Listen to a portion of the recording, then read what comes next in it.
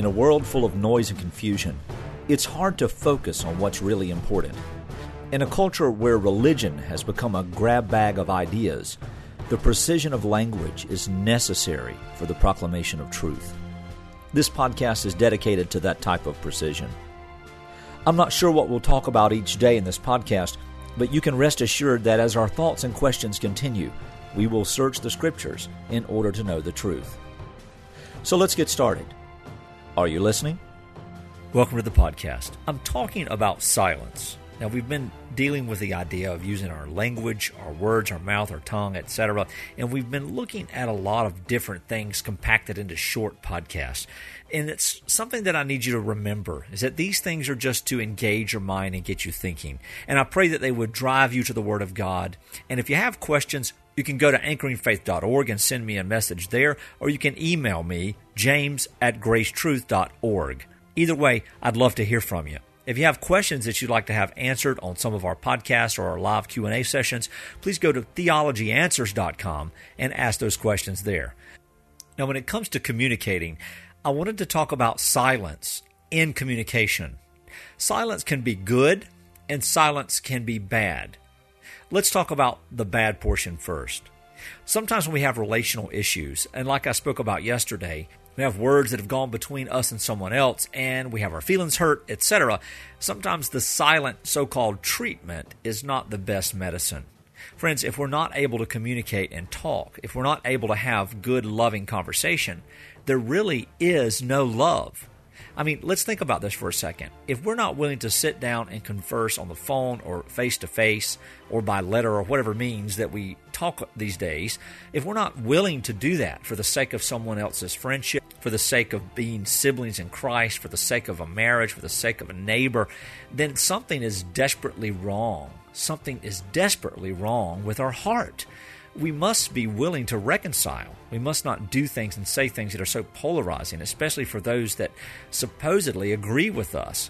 And one of the ways in which that drives a further wedge is when we fail to talk. Sometimes we can actually use silence as a weapon. We're not going to respond. We don't talk.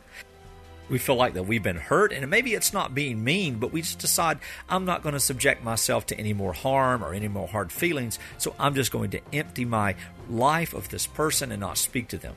Now, sometimes that's the extreme, and other times it's actually within the same household, within the same church. Do you realize that is happening in your home as a Christian?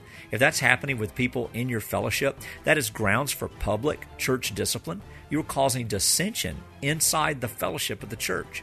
And so these things cannot happen. I want to just encourage you, brothers and sisters, to think about the fact that when we're hurt, though it may be justified that we've had our feelings hurt or that somebody has really sinned against us, it does not give us the right then to become evil and hateful and hurtful in response. Sometimes we have to face the circumstances. That's what God does with His children. He gives us the measure of grace that's needed to stand up and be, and I hate to use these words, big boys and big girls, and actually lovingly have a conversation. And sometimes we can't because the situation may be very, very volatile, or it may be a little bit hostile. I don't know what, I can't give examples of that without talking about things, but think about it. If that's the case, but we can then go to a brother or sister or a pastor or an elder, or someone in our fellowship that can be wise counsel. Those who are spiritual need to help restore those who find themselves in sin, and have them sit down with you and help walk through these things and dialogue about things. Silence can be dangerous in that sense. It can be a weapon. It can also be a weapon when there are things that we need to say but we don't. We decide that it's better just not to say anything and keep some sense of what we call a false peace or a false unity. Let me give you an example here. There are many people who know good and well that they have loved ones who claim a false gospel. Many people know that they have people who are in the community in which they live that are in churches that do not preach the truth. And yet when we see them and they say, Lord bless, or God bless, or all these things, we just pat them on the back and we send them on their way. Really, we should not be silent. And it doesn't mean that we have to be rude. We should never be rude, but sometimes we have to say hard things, and we need to sit them down and pray that God would give us the words to speak out and say, I want to teach you the true gospel of grace. I want to show you what the Bible teaches about how God saves His people. I want to show you that Scripture shows that it is the sole revelation of the gospel, and here it is. And believe it or not, beloved, God may save your friend. God may save your spouse. God may save your child or your sibling or your parent or your neighbor. God may save your arch enemy. Another way that silence can be negative is that we don't speak out on things that we should in relation to when we see sin. I know this may seem like a whole different topic, but we're talking about what we do with our mouths, and this is the episode on not speaking. And I think when we see sin in the lives of others, we need to carefully, as the Scripture teaches us, go to that person and tell them. Why? Because we need to encourage them in the faith. We need to bring them into a place of finding the fullness of joy in the gospel of grace so that they would not be caught up in a sin that they may need help and prayer to overcome. Just a little side note. So we've talked about some negative things about silence, but now let's talk about some positive ways in which silence can be used. Sometimes silence is good on the introduction, on the beginning of a conversation. As I said yesterday, I teach my children to enter a room with their ears. Friends, we need to enter a room with our ears. We need to enter conversations with our ears. We need to enter times of teaching. As a pastor, I don't do a lot of talking pre-services. I don't do a lot of talking before classes.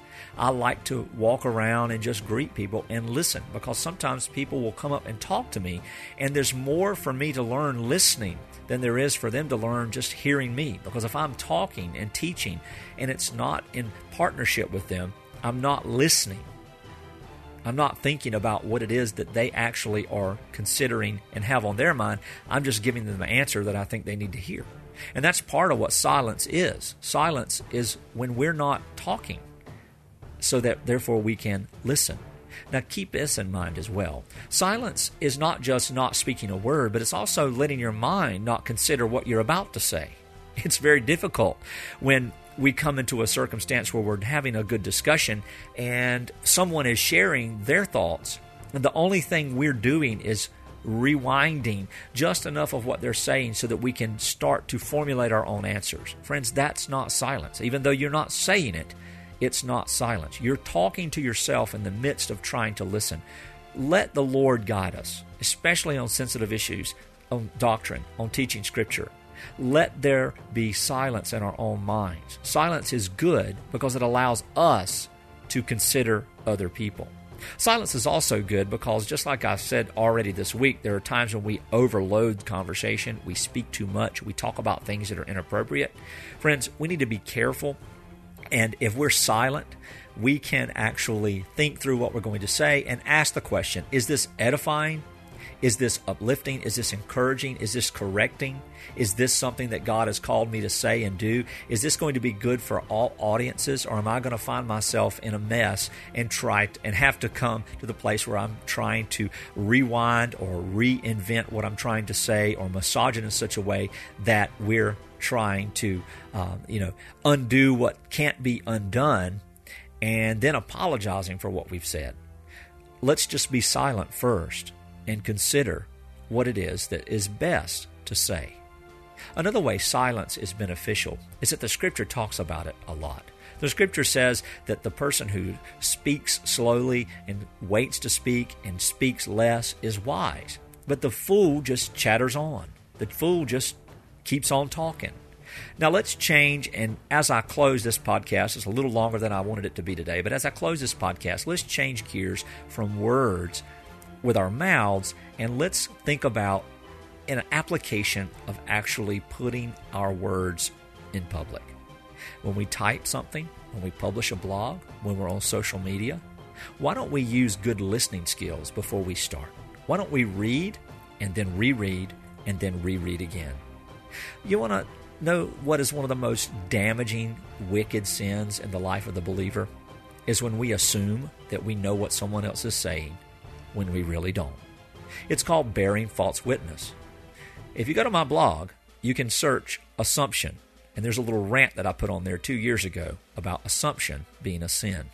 Friends, if we're careful with our mouths, if we're careful with our words, if we're careful with our tongues, we'll be careful with everything we do and every way we communicate to the glory of God.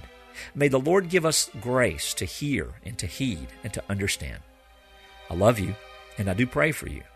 Lord bless.